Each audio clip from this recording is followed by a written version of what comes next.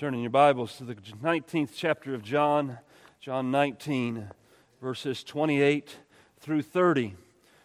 John 19, 28 through 30.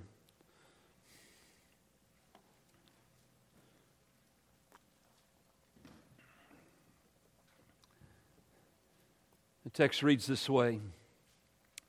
After this, Jesus, knowing that all was now finished, said, to fulfill the scripture, I thirst.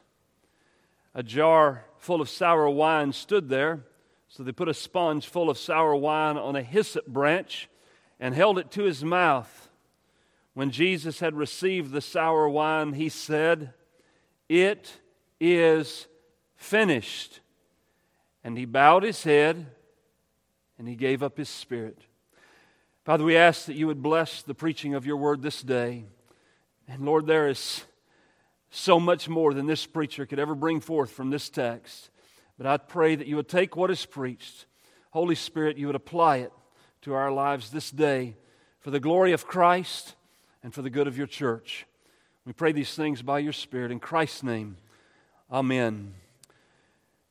In Greek, it's one word, tetelestai. In English, it's three.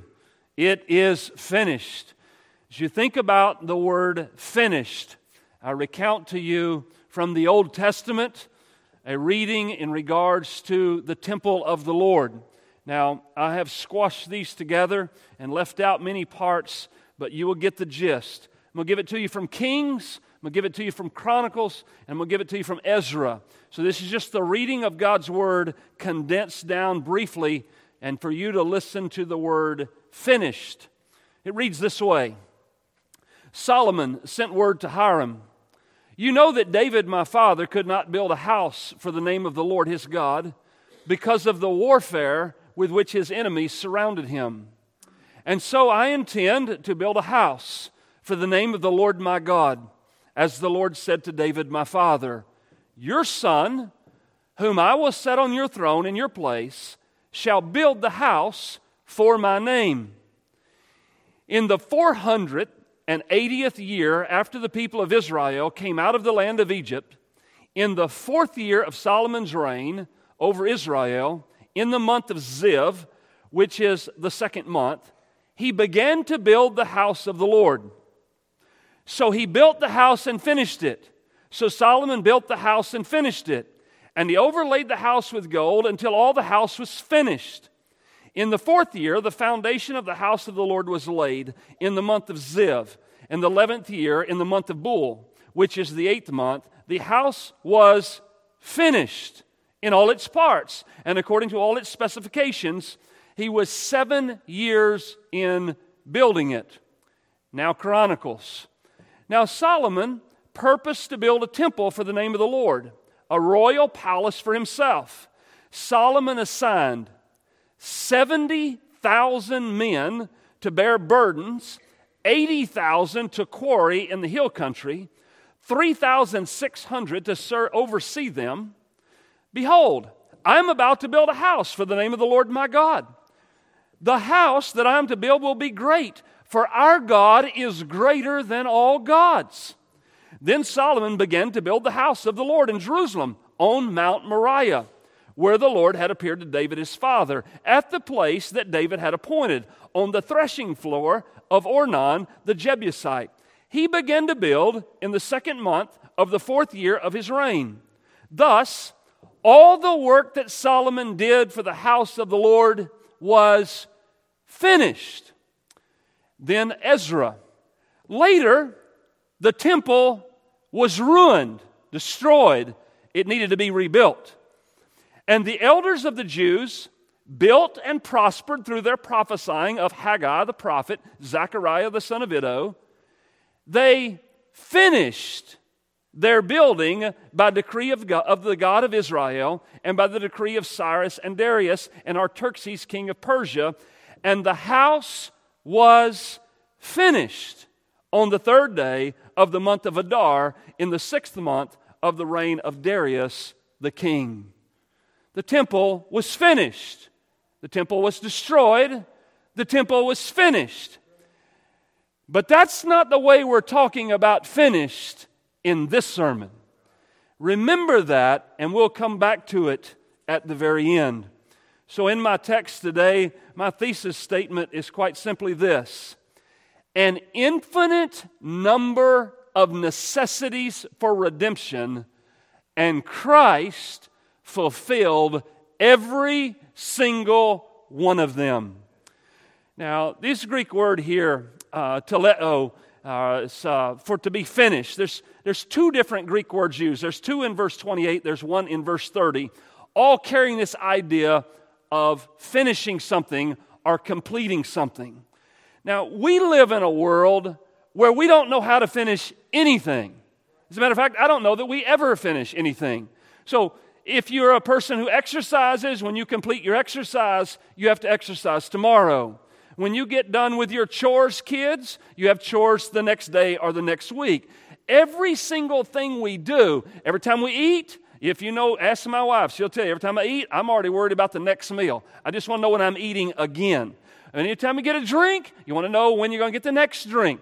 You go to work every week, year after year, and you're never done. And then some of you guys retire, and you find out you got to do more after you retire than when you worked.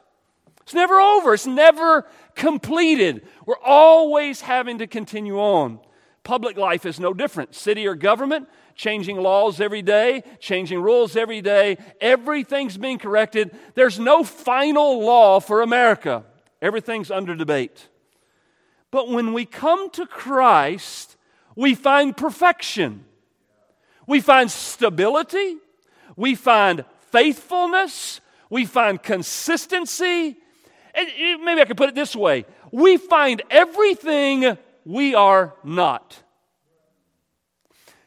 Now, back to the Greek word. I know it's a little redundant, but let me say it anyways. These are the phrases, the best way you can describe these Greek words. To carry out, to put in effect, to execute, to complete, to perfect or bring something to perfection, to fulfill, to bring to an end, to fulfill all obligations, to carry out a task, to be truly efficacious. Now, it may or may not be of interest to you, but let me let you in on a little secret about John. There's another word for to fulfill. This word here can be translated to finish or to fulfill or to complete. Certainly that is true. But there's another word that means almost the same thing. And John uses the other word all the time through his writing.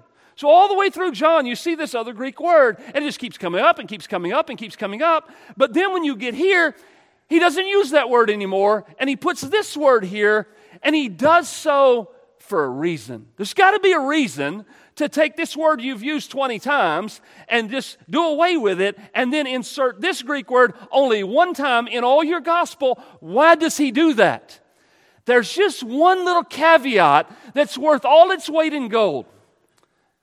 One Greek word, now this isn't quite full now, but one Greek word you could say the glass is full if it was up to the top, which it's not for you technically minded people. You say the glass is full. All we're doing is recognizing that the contents of the glass are all the way to the top. That's one Greek word. That's not the word John uses.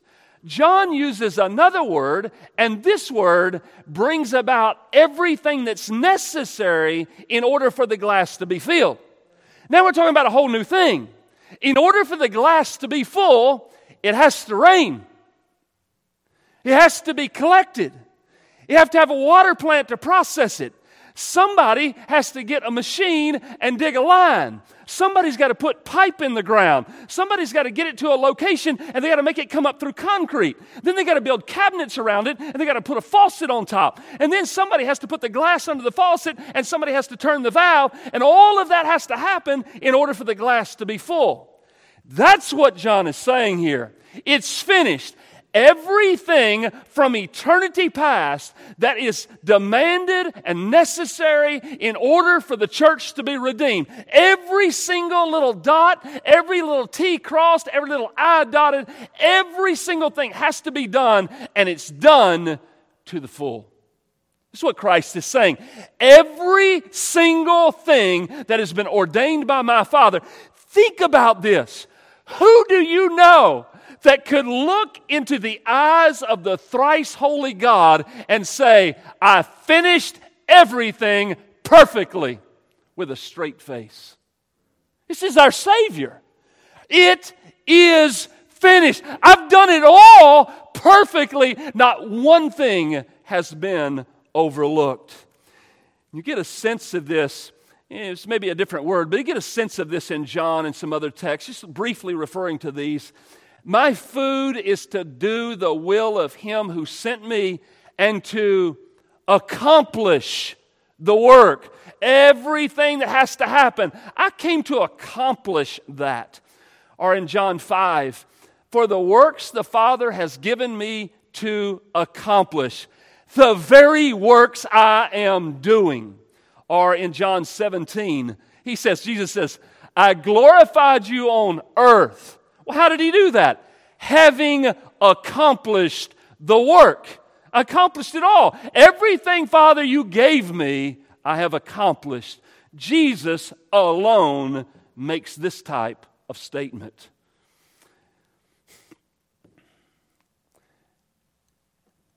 What level of perfection are we talking about?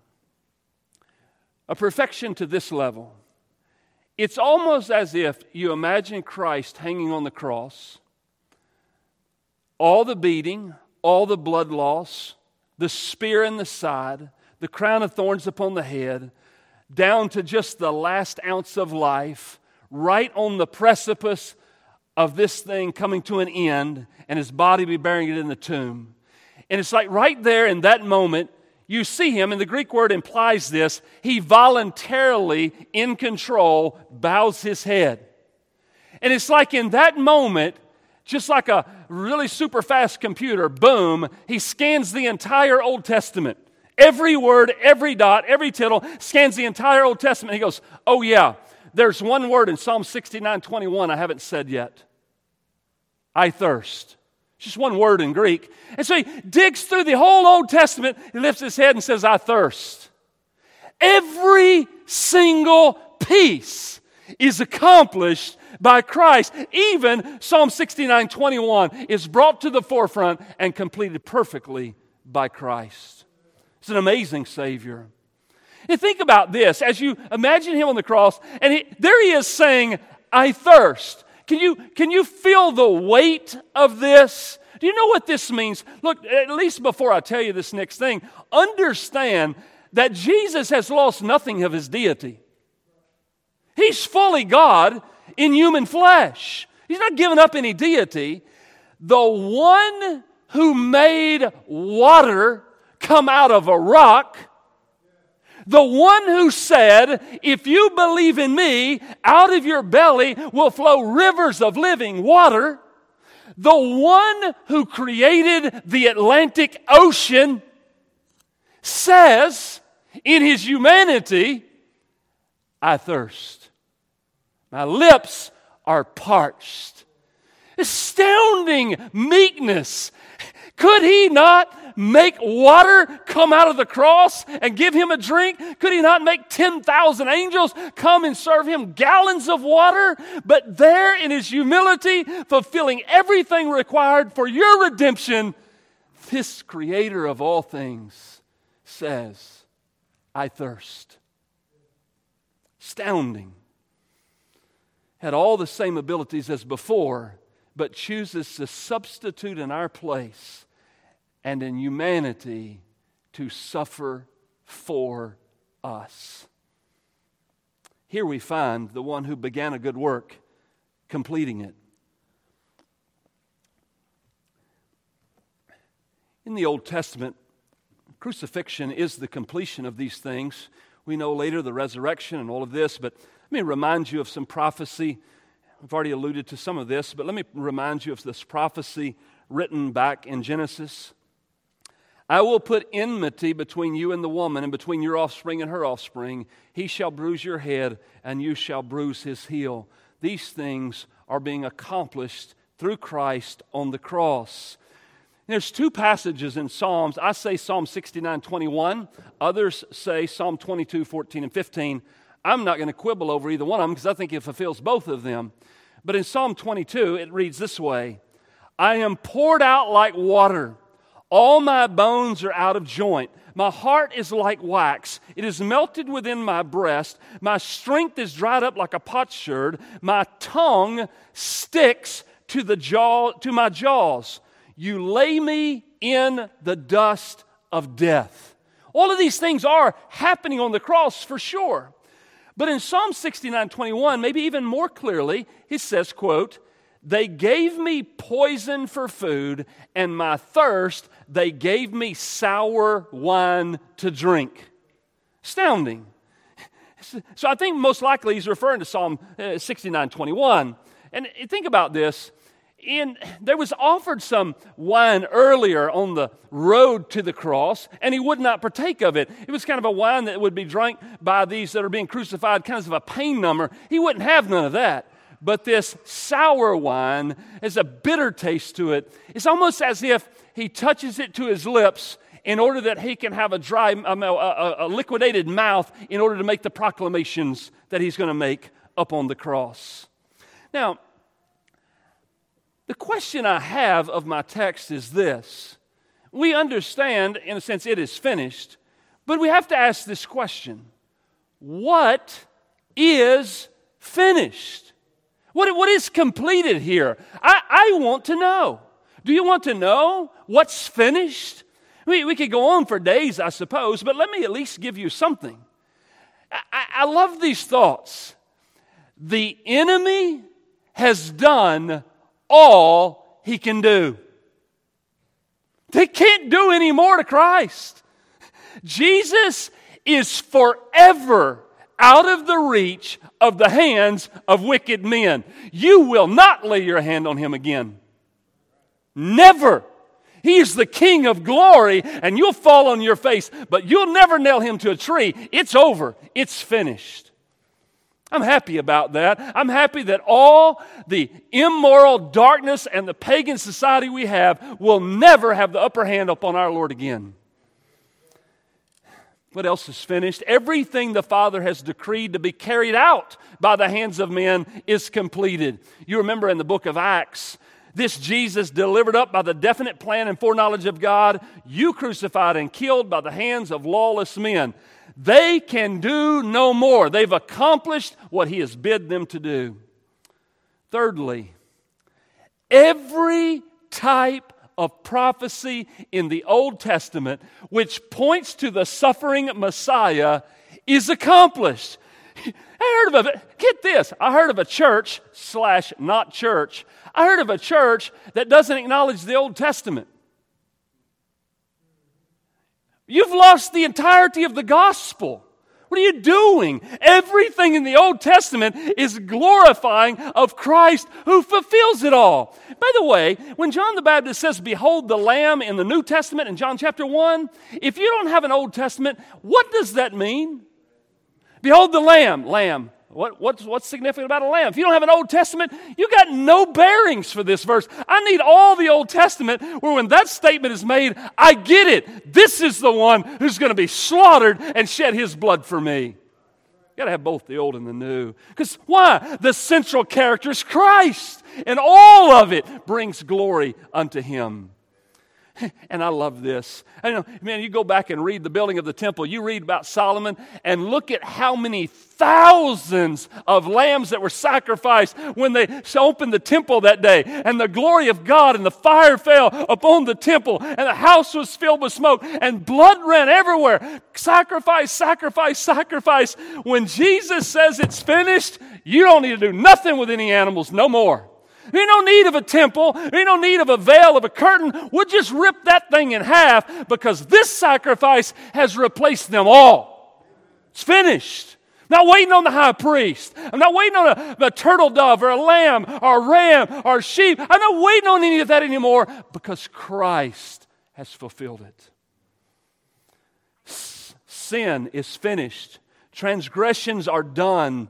Everlasting righteousness is found in Christ. Do you hear these words? You think about the guilt in your own heart. You think about your own transgression. You think about all the sins you've committed. You think about the sins that you did in the dark nobody knows about, but it hurts your conscience. And you come to the cross and you hear the Savior say, "It is finished." Every one of those sins are eradicated forever and you are free.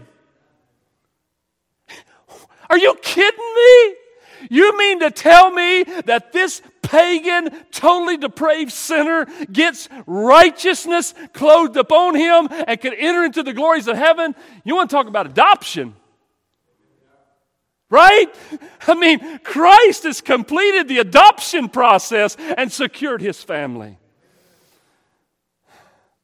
All Christ's sufferings have been terminated, whether in soul or body. It's over. His life on earth has been completed, and now he breathes his final breath in the work of redemption. And I'll say, as it was on one of the quotes on the rolling screen earlier, the work of redemption is complete. Nothing can be added or subtracted from it. Why? Because God is satisfied with what Christ has done. Satan has received a fatal blow, and a fountain of grace has been opened that will forever flow. A foundation has been established, and you know what we're going to do with this foundation? He's going to build his church on it. And the gates of hell will never prevail. Proclamation, as they say in any commentary I suppose you pick up that's worth its salt, there's 7 sayings from the cross. 7 sayings of Christ on the cross. 7 different quotes that we can take that he spoke while hanging on the cross. And as you ponder those statements, I have to sit back and say, does he have a word for the church? In all the words that are spoken, is there a word for his bride? Does he have anything to say to her from the cross? Because I look at these texts and he says, "Father, forgive them, for they know not what they do." That's a word for sinners. Okay? Well, it's a good word, but that's a word for sinners.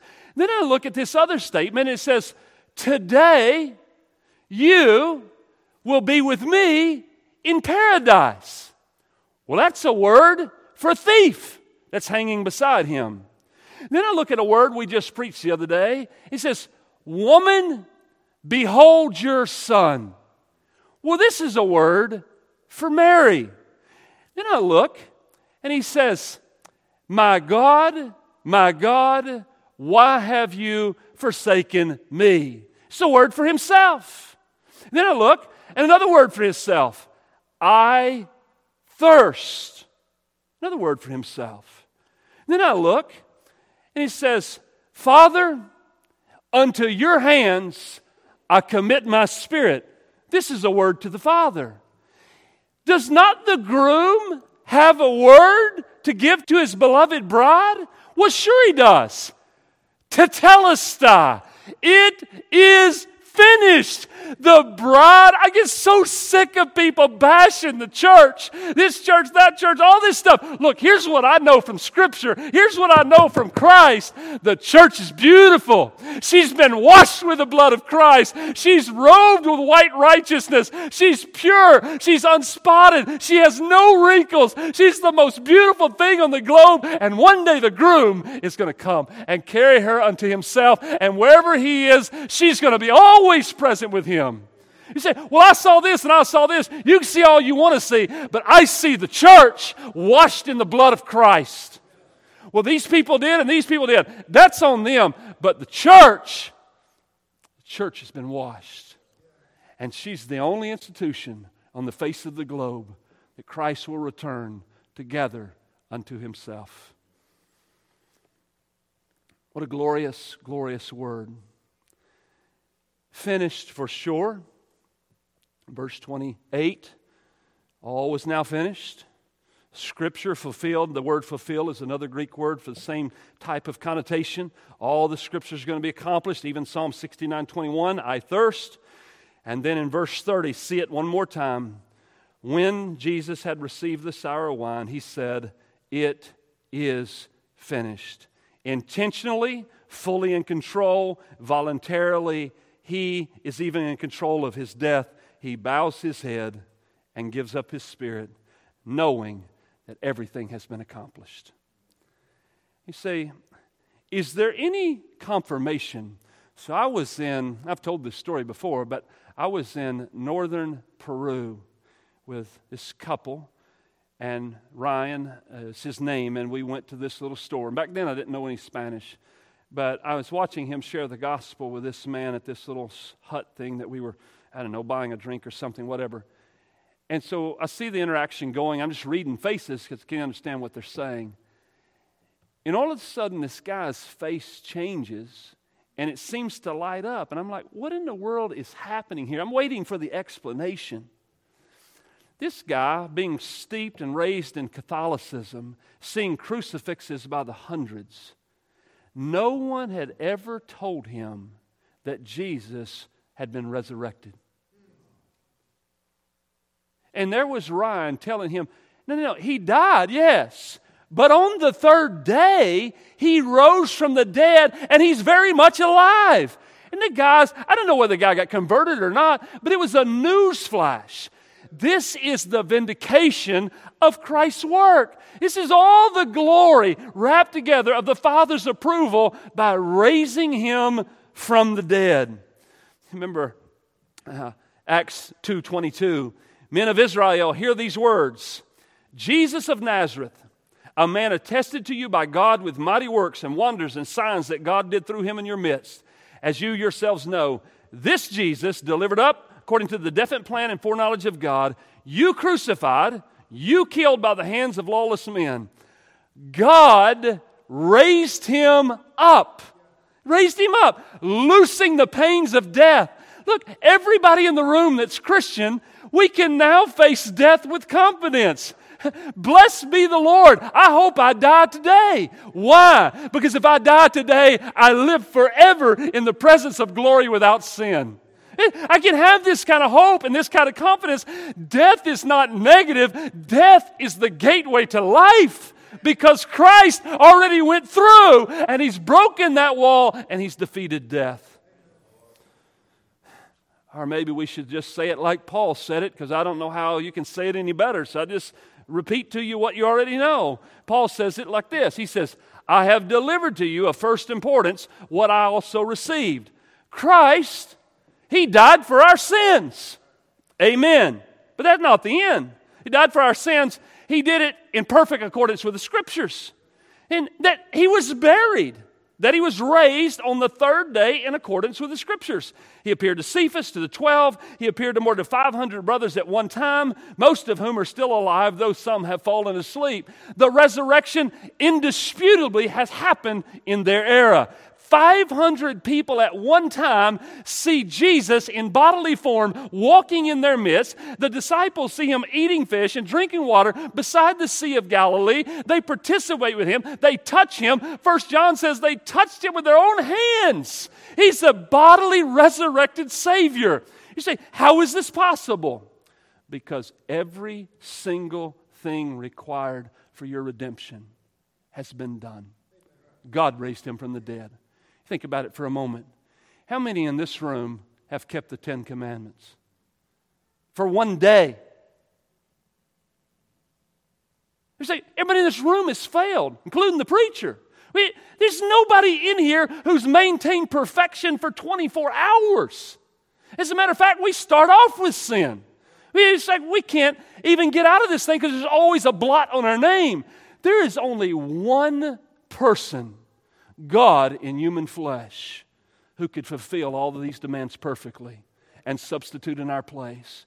And the response of the church is what? Well, it's not legalism, and it's not some type of libertine living that lets you live loose in vices. It's not that. It must be a deep-seated love and appreciation for the greatest Savior that will ever be known.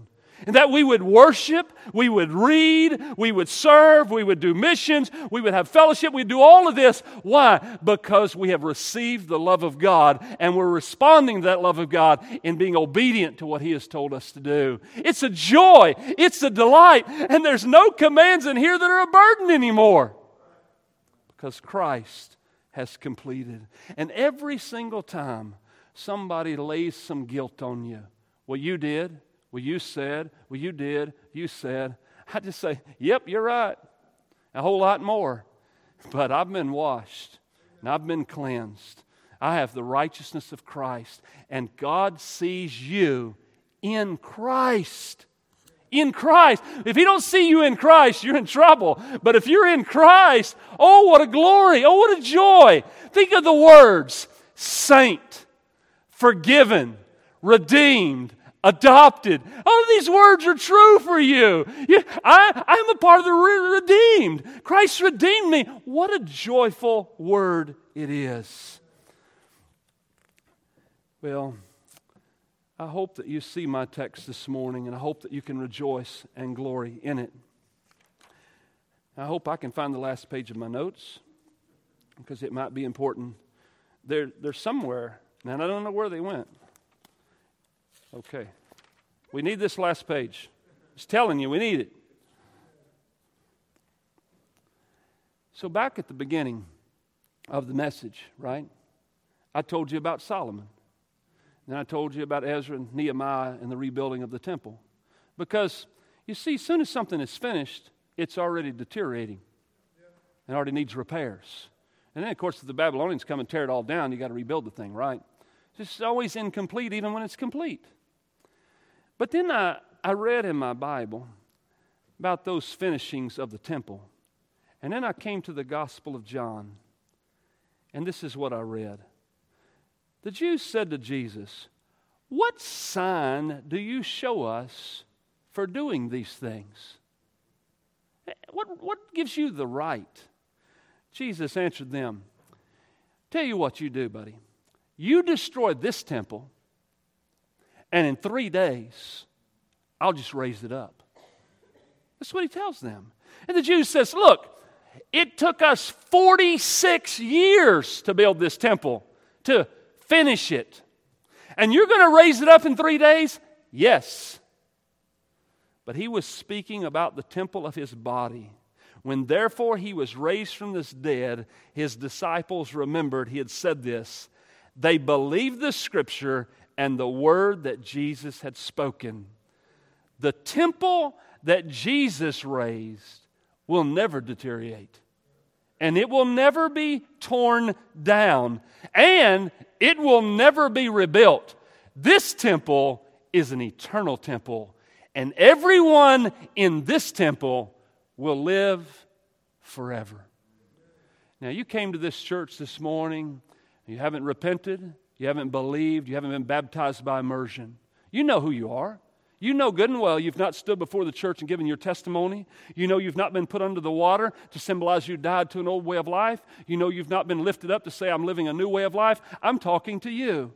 Today, I'm telling you, you need Christ. Right now, this very moment, you need to repent of your sins. You need to believe upon Christ. You need to come and say, Pastor, I need to be baptized in order that Jesus would get glory out of my life. That's more important right now than anything in the whole world for your soul. And I'm pleading with you, I'm beseeching you, I'm begging you, look unto Jesus Christ and be saved. All the ends of the earth, for He alone is God, and there is no one else that can help you. Only Christ completed everything that's necessary. You are required to believe Christ.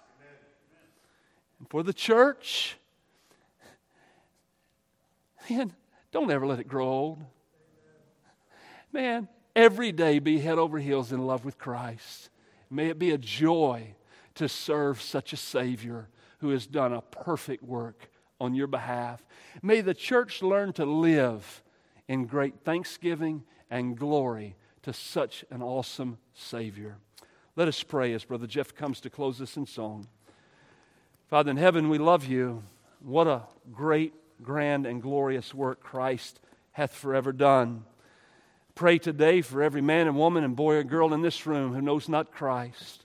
Holy Spirit, that you would work upon them and draw them to, by faith, come and believe in Christ. And Lord, I pray for this church body.